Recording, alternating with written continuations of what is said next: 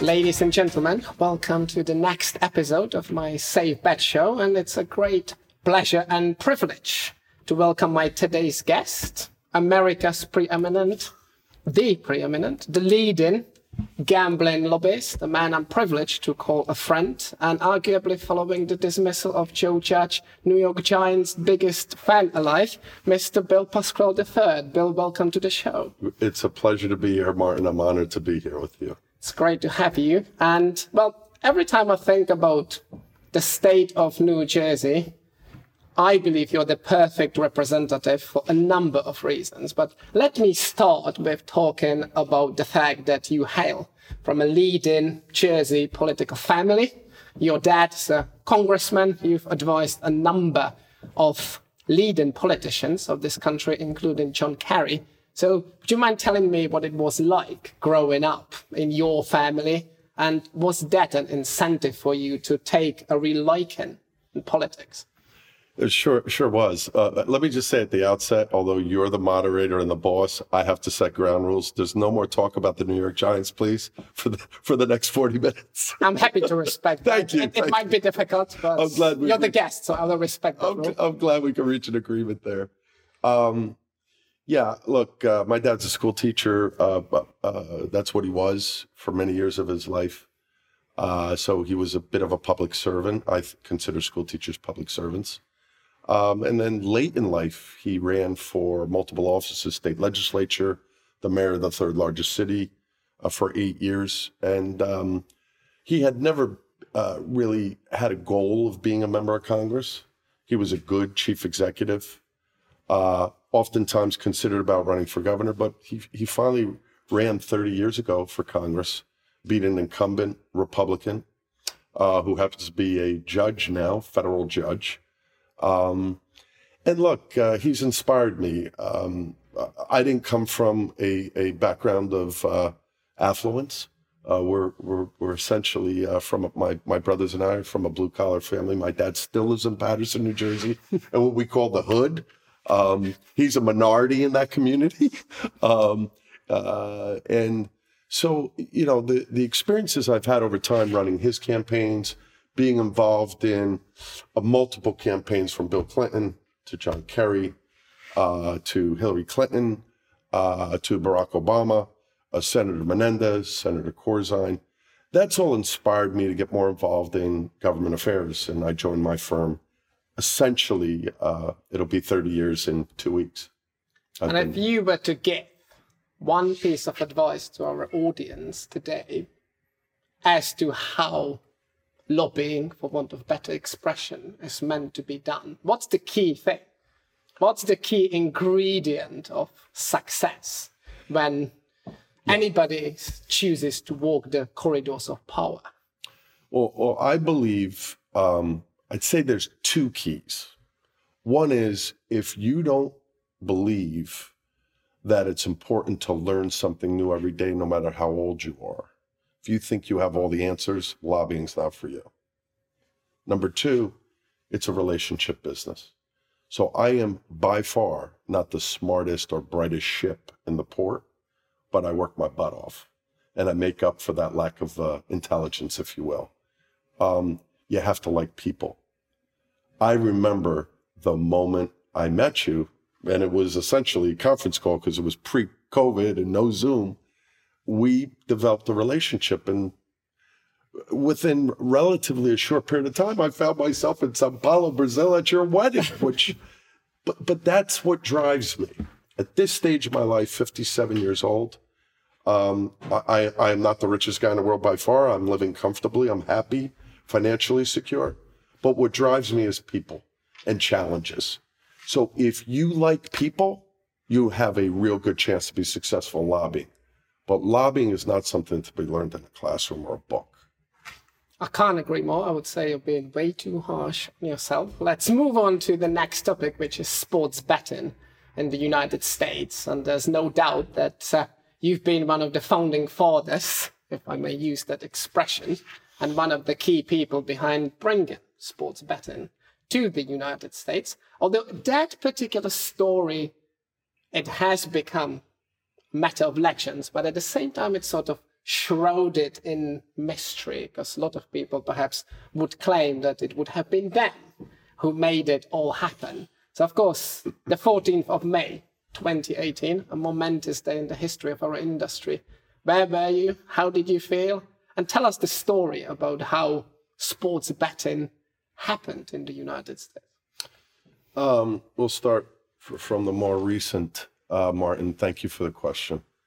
May 14th, 2018, I was in Trenton, New Jersey, lobbying in the hallways of the state legislature and got the message when the court announced and was jubilant. Finished work that day and celebrated like a rock star with Senator Lesniak. You know, it's what I like about my job is even though I am a yellow dog Democrat, meaning a moderate Democrat, I'm not a left wing, and I'm certainly not a right wing, but I'm a moderate Democrat. I believe in reasonable tax policy and social responsibility. But, you know, what's frustrating for me, and I've learned a long time ago, you want to get something done, do it, but make it somebody else's idea. 10 years ago, maybe perhaps 10 and a half, Governor Christie, actually it's 12 years ago now to the date, Governor Christie beat Jon Corzine. Governor Christie was a lobbyist, a lawyer lobbyist just like me. And he was U.S. attorney. He's a smart man, very shrewd politician. And although his politics and mine are very different, we bonded over gaming. I had no idea, even though I was a brick and mortar casino lobbyist, what sports betting and online gaming meant. So the first thing I did, work with a company you're very familiar with, is Betfair, and got exchange wagering done in horse racing. That was my first real success outside of brick and mortar casino regulations and legislation. I do owe something to this gentleman, and I honor him every day, because if it were not for him, I would not be in this position today with gaming. And that's Joe Brennan, who founded a company called IMEGA, an organization, Interactive Media Entertainment Gaming Association, made up of 37 offshore illegal books. At that point. And I had to get legal counsel to review whether I could represent them or not. They deserve the credit and the impetus, along with Joe's genius, to launch and try to regulate. And it was Joe's question to me, right in the middle of the governor's race in 2009, when Corzine was the incumbent governor and Christie was running in the bluest of states as a Republican. And he said, I want to hire you to do exchange wagering, online gaming.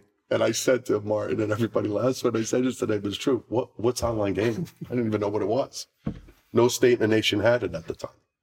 And then sports betting. I said, let's just go to Vegas. We can do sports betting. I can bet on a corner in my local bookie. No, we want to legalize, regulate, and legitimize sports betting. I will tell you this. Every brick and mortar casino who I had as clients, when I got into this 3 or 4 months into it, fired me. They did not want sports betting, and they did not want online gaming. Fast forward to today, if it wasn't for those two things, most of your brick and mortar casinos would have closed during COVID, permanently. They were concerned about cannibalization, legitimate concern. But what I said in a Senate Gaming Committee hearing, where the committee was not totally embracing of online gaming, this is pre-sports betting, I said, look, we all have wonderful kitchens with refrigerators and stoves, and yet we still go out to dinner. And why is that? Because we're social animals. We will always be social animals. And now with the pent-up demand to get out because of COVID, that is being proven and is, I think, axiomatic now. What I find frustrating, but you can't let your ego get away in this business because you won't be successful, is all the organizations, and I'll be polite because this is your show and a part of the Entain brand. I won't be disrespectful, but there are those who were deathly against and deadly against online gaming and sports betting who are now taking credit for it today. You know what? God bless, because it helps move the industry forward. That's what it's all about. I'm more than happy for you to exercise your God-given First Amendment rights, of course. And it's very clear that we've all been learning a lot, including the two of us, very briefly, because we will then move on to talk about online gaming, yet another subject very close to your heart. What's your take on the current sports betting related bonanza? 30 states have been regulated and counting. New York's just jumped on the bandwagon. We expect Louisiana to do the same very soon. There's even been movement in the states such as Massachusetts, California, even Texas. Ohio. So Ohio, of course. Where do you think all this is going? How many states can we get at the end of the process, I suppose? We won't get the Utahs of this world, but could it be over 40? I think Utah and Hawaii are outliers for obvious reasons. And for those who are watching the show, most of your audience knows this, but they don't have any gaming in those states. And it's going to be hard to move the dial. Texas has no casinos, nothing other than a lottery. And they do have horse racing.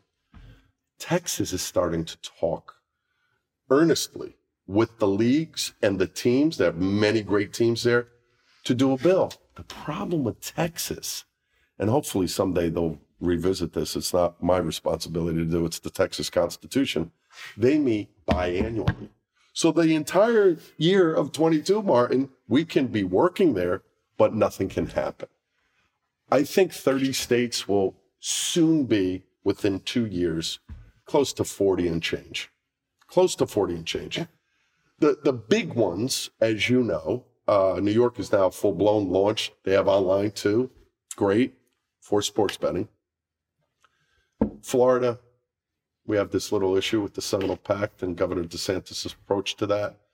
It's going to get sorted in one of two ways. It'll either go on a ballot, or the circuit court will overrule the federal district court in terms of the interpretation of what's required under the Federal Indian Gaming Act. California is the first state, Martin, that I got involved in. Back when I was doing a little bit of advisory services for IMGL. And Senator Rice had introduced a bill 20 years ago for online gaming. The bill hasn't even gotten out of committee yet. We're going to have a ballot referendum in California. That is obviously the crown jewel. It's the 8th largest economy in the world. But you'll permit me, I hope, to say, I am very proud of the framework, the infrastructure that we created to launch this, the first state in the nation to do it. The leader, Governor Christie, Senator Lesniak, Joe Brennan, myself, Dennis Drazen, and others who were very involved. And we have a lot of battle scars to prove it. Jersey is now the 3rd largest jurisdiction in the world, 3rd to the UK and Germany. In just a few short years, that's remarkable. It's indeed incredibly impressive, and actually a great segue into my next question, if I may, because besides sports betting, of course, the Garden State has been the trailblazer, and you touched upon it yourself, the trailblazer when it comes to online casino and online gaming as well. But let me ask a slightly different question about the topic. Why do you think online casino has been on a slow burner in this country? Is it because it has not generated as robust a narrative as sports betting? Only 6 states have regulated so far. Perhaps Illinois and Indiana will join the fray this year. Still to be seen. And if you believe that there's no strong narrative just yet, like no hype around the leagues, because I don't think they would be getting involved with casinos and online casino, how can we change that as an industry? Because it would be great to have online casino, ideally with statewide liquidity across the nation. There's a couple of factors. The biggest contribution, the 3 biggest contributions to the online industry, both online casino, poker, and sports betting. And I always say this, I preface it, was the demise, the death, God rest his soul, of Sheldon Adelson. Sheldon Adelson's a man I have respect for, but we have fought hard. He spent $3 million in an election to try to take my dad out because of me. He was deadly against online gaming for what I think were very irrational, not well thought out reasons, protecting his great-grandkids and his grandkids. I have no doubt that he went to his grave peacefully, knowing that he was against this. I think DeSantis is now evolving with his departure. He hired numerous lobbyists throughout the country, was a big contributor of President Trump's campaign, and was able to get this silly reinterpretation of the Wire Act, which, as you know, controls how things are governed in the online space in terms of cross borders and all. We worked and lobbied the Obama administration at the request of Governor Christie, because the first online gaming bill we passed, and it passed overwhelmingly, he vetoed because he was concerned as a former U.S. attorney about the Wire Act. Well, that Wire Act is going to be reinterpreted by Merrick Garland, hopefully soon. He's been a little bit preoccupied with a few other things, which we're not here to get into. But the election of Joe Biden from a very important state, even though small, which has embraced, like Jersey early on, online gaming. Joe's from Delaware, President Biden. And the sort of the third leg to this puzzle was the defeat of Donald Trump, who, interestingly enough, I used to represent when he was a casino owner, was hugely supportive of sports betting, but has never embraced online gaming. Now, I want to say this. I have nothing to gain by saying this, but what Governor Christie did leading up to a presidential run was very risky. For him to embrace sports betting and online gaming, a majority of conservative Republicans across the country are moving on that, but not back then when Christie did it, 8 years ago. What I think is going to happen, and you've started to see it, I went and had the privilege to meet Governor Tate Reeves. Now, Tate Reeves and I are like oil and water, blue skies and dark skies, black and white. He's a conservative Southern governor, Mississippi. I am a Northeast New England Democrat from New Jersey, but he is exploring online gaming and online sports betting in Mississippi. I think that the Republican Party, who's been such a captive of President Trump, and I'm not here to say whether that's good, bad, or indifferent, but it's axiomatic and truthful, I think they're feeling more comfortable about moving legislation. Look at what Governor DeSantis has done, who couldn't be closer to Donald Trump than any other Republican in the country. So I think that that's changed.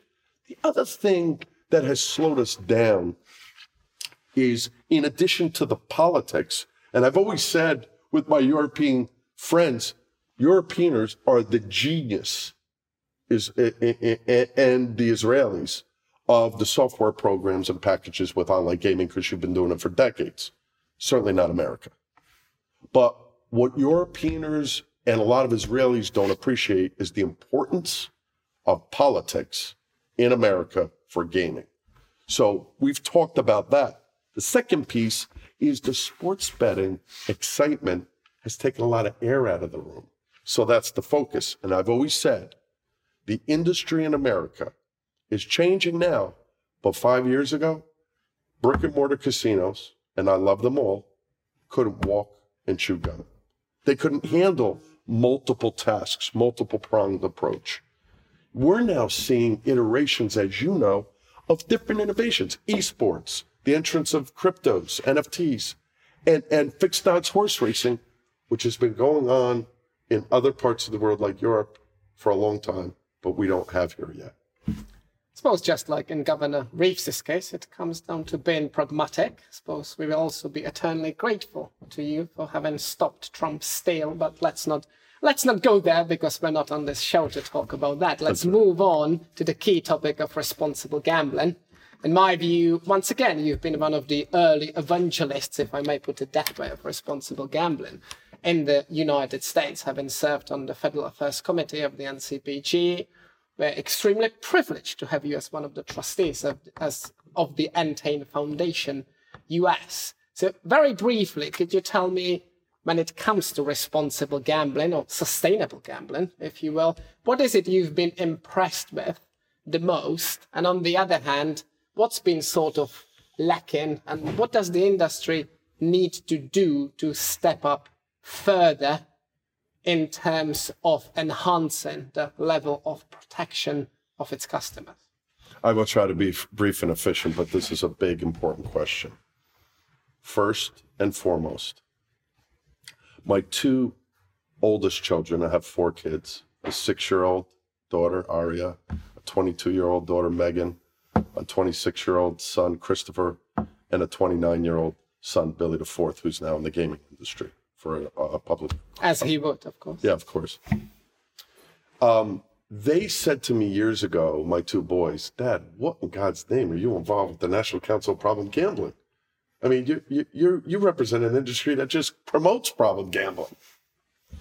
And that hit me. It was a gut check. I am very lucky and fortunate. Luck is the residue of hard work. And my hard work has made me very, very fortunate and lucky. To be a part of Entain's launch back then, GVC, to do a global, and I'm a part of the US Foundation, to proactively promote the importance of responsible gaming, because that's a critical component of sustainable gaming. It's important for the industry. We don't want to have happen, and you know this because you're the leader in this, and you received a huge global award just last month at the Plaza Hotel, or not the Plaza Hotel, where were we, Martin? The Edison Ballroom. The Edison Ballroom, that's right. Ladies and gentlemen, that's why I love Mr. Bill Pascrell. He does all the talking for me, and he always speaks of me very, very highly. Well, carry on, please. It's the truth. You were recognized and honored along with the company for your leadership. I remember talking to folks in the PR industry and newspaper journalists who were like, what's the big deal? I said, tell me anytime a gaming company, without having a gun held to their head, has been proactive at promoting social responsibility and responsible gaming. Entain's doing this. And because of your leadership and Entain's commitment to this, you have other companies that are starting to jump in. Not in a way that some of your competitors have, which is sort of checking a box and throwing a few shekels at it. Years ago, in the brick and mortar industry, 20 years ago, do you know who the VIP customers were for the brick and mortar industry? Problem gamblers. That cannot be anymore. Indeed. So I believe that the way forward, if you were to agree, is to bring the industry together and raise the bar even further. If I may move on to our next topic, though, yet another one very close to your heart, another trailblazing opportunity for you, if you will, and that's fixed odds betting. Yeah. Connected with horse racing. Goes huge down under, huge in the UK. Yeah. So why on earth, if I may put it that way, why on earth it has taken America so long to adopt it? And again, thanks to, if I may pay back the compliment, and thanks for it, it has taken your leadership, and it has taken bet makers, and again, enlightened people like Dennis Drazen, to bring it to the United States. So what's the story there? What will happen next? And do you believe that the likes of bet makers and fixed odds betting will take this country by storm? Well, fortunately, at the World Gaming Executive Summit, which you unfortunately couldn't attend this year with me because of other responsibilities and family commitments you had, I was in Barcelona, summer of 2019, July 4th week, and I met this annoyingly this big, bloke from Australia who came up to me after a panel I did on the first year anniversary of U.S. sports betting, particularly in New Jersey. And he flew there from Australia. I've never represented any company or entity out of Australia in the U.S., and he hired me. 3 weeks later, he was in an Italian restaurant in New Jersey, and we were plotting it out. It's astonishing. but it's not dissimilar to the casino, brick and mortar casino industry in America. I've done horse racing for about 12, 13 years now, Meadowlands, Monmouth Park, done some work with Freehold, done some work with Penn National. Horse racing is rich and vibrant. My father's father, Bill Pascal Sr., God rest his soul, who was a trainman, worked for Erie Lackawanna, used to go to the track every Saturday. And I would go with him. He'd have his pipe and he'd go. And it was fun. Go to a track today, you see a bunch of 20 and 30-year-olds. They're going to pick up a significant other or have a drink or listen to music. They're not betting on horses. Why is that? Because the U.S. horse racing industry hasn't changed in almost 100 years. 1927, we used to have fixed odds horse racing from the inception till then. Then we introduced this pooled betting system, what's called the pari-mutuel tote system, where your bet influences the tote. It's a pooled bet. It's not like you're betting against the house with fixed odds. And so America's never wanted it because the American horse race industry, which has so much rich history, is antiquated. When a 25-year-old young guy puts $10 down for the Giants to beat the Eagles, and you could question his judgment on that, he expects that he's going to get a return on that bet, and the odds won't change what he gets. So when he puts $10 down on a horse at 7-1 and it wins, he's expecting $70, and he gets 3.5 because the odds changed. Fixed odds horse racing will help do three things. It's going to help the books because the books need content. We saw that during the pandemic. Number two, it's going to save tracks, which are closing every month because tracks are passé. If they can't get video lottery terminals or one-hour bandits at the tracks, they end up closing because there's not enough business. Used to be a $17 billion a year business. Now it's hovering around 10.5, and it's cannibalizing itself. The nervousness and the age of most of the major leaders in the industry don't want change, just like the brick and mortar casinos with online gaming. We managed to change that. New Jersey will be the first state in the nation to take a fixed odds bet this quarter, first quarter of 22 in New Jersey, and we're working in 14 other states to help trampoline that. I will honor my promise not to use the G word. Again, I will most certainly, having lived in arguably the home of horse racing, the UK, for 12 years. No doubt. And also my hometown in the Czech Republic plays host to the most difficult steeplechase race on the continent. I will most definitely be watching this space with a keen interest. I'm sure you and betmakers and others who may want to get involved will make it a huge success. Before we wrap up, you've clearly demonstrated throughout the podcast that amongst many things, you also happen to be a huge sports fan. I will not hold you accountable. We will not talk about that team, whose name should not be spoken anymore. But if you were to predict how the seasons of the other, New Jersey, New York area teams will pan out. So how do you reckon the Devils, the Nets, the Yankees, if they do get to play, and the closest to your heart, Seton Hall, Pirates, how do you think their season will go? I'm going to go with the easiest. My alma mater, you've been so generous to put major resources, not just money, but your thought, your intellectual property, and the Entain Foundation into Seton Hall Law School, where we launched a wonderful responsible gaming, integrity, and compliance institute. We're now going to have our third boot camp in May. And everybody's invited? Yeah, absolutely. We'll want you there. We're trying to create jobs for U.S. citizens to get into the gaming industry online and sports betting, which there's a lot of experience in. A long-winded way of saying Seton Hall is my pride and joy. I love that institution. I've been a Seton Hall fan, even though I'm a Rutgers undergraduate, for basketball since the moment I stepped in the corridors of my law school. They're ranked 20th right now. They have a big game tonight, Martin. They went from beating the number 4 team in the country and the number 3 team in the country. They had 2 significant losses by 2 points and 3 points to ranked schools. They only had 7 players. because of COVID. So you can't quite compete at that level when you're not having your full complement. They've washed through the COVID experience. They've suffered through 3 weeks of that. The big part of the schedule is coming. They went from 24th to 20th. They're playing a big team tonight and another big team this weekend. I think Seton Hall will be in the top 16 ranked in the Sweet 16. They'll be one of those teams, and I think they have a good chance to take it all. Now, the Devils, well, you're a hockey guy. I am not so much, although my two boys played hockey. I'm always a proud follower of the Devils. I think they'll do fine this year. I don't believe they'll win the Stanley Cup. The Yankees should have won last year. With the lockout pending, may be a bit of a challenge, but you can never count the Yankees out. And the Nets and the Knicks are just wonderful teams to watch.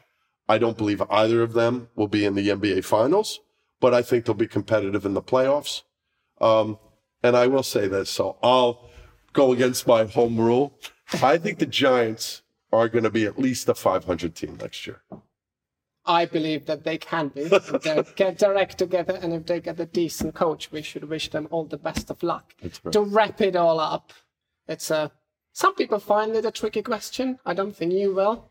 I'm going to give you 60 seconds to convey any key messages you would love to convey to the podcast audience. So you've got your minute. Go for it, please. Thank you, Martin. A pleasure to be here. I really enjoyed it. I don't think there's a more important issue than the industry coming together, because there is no real industry association. There's been people who've attempted to. For this reason, responsible gaming is the biggest threat, if ignored, to this industry.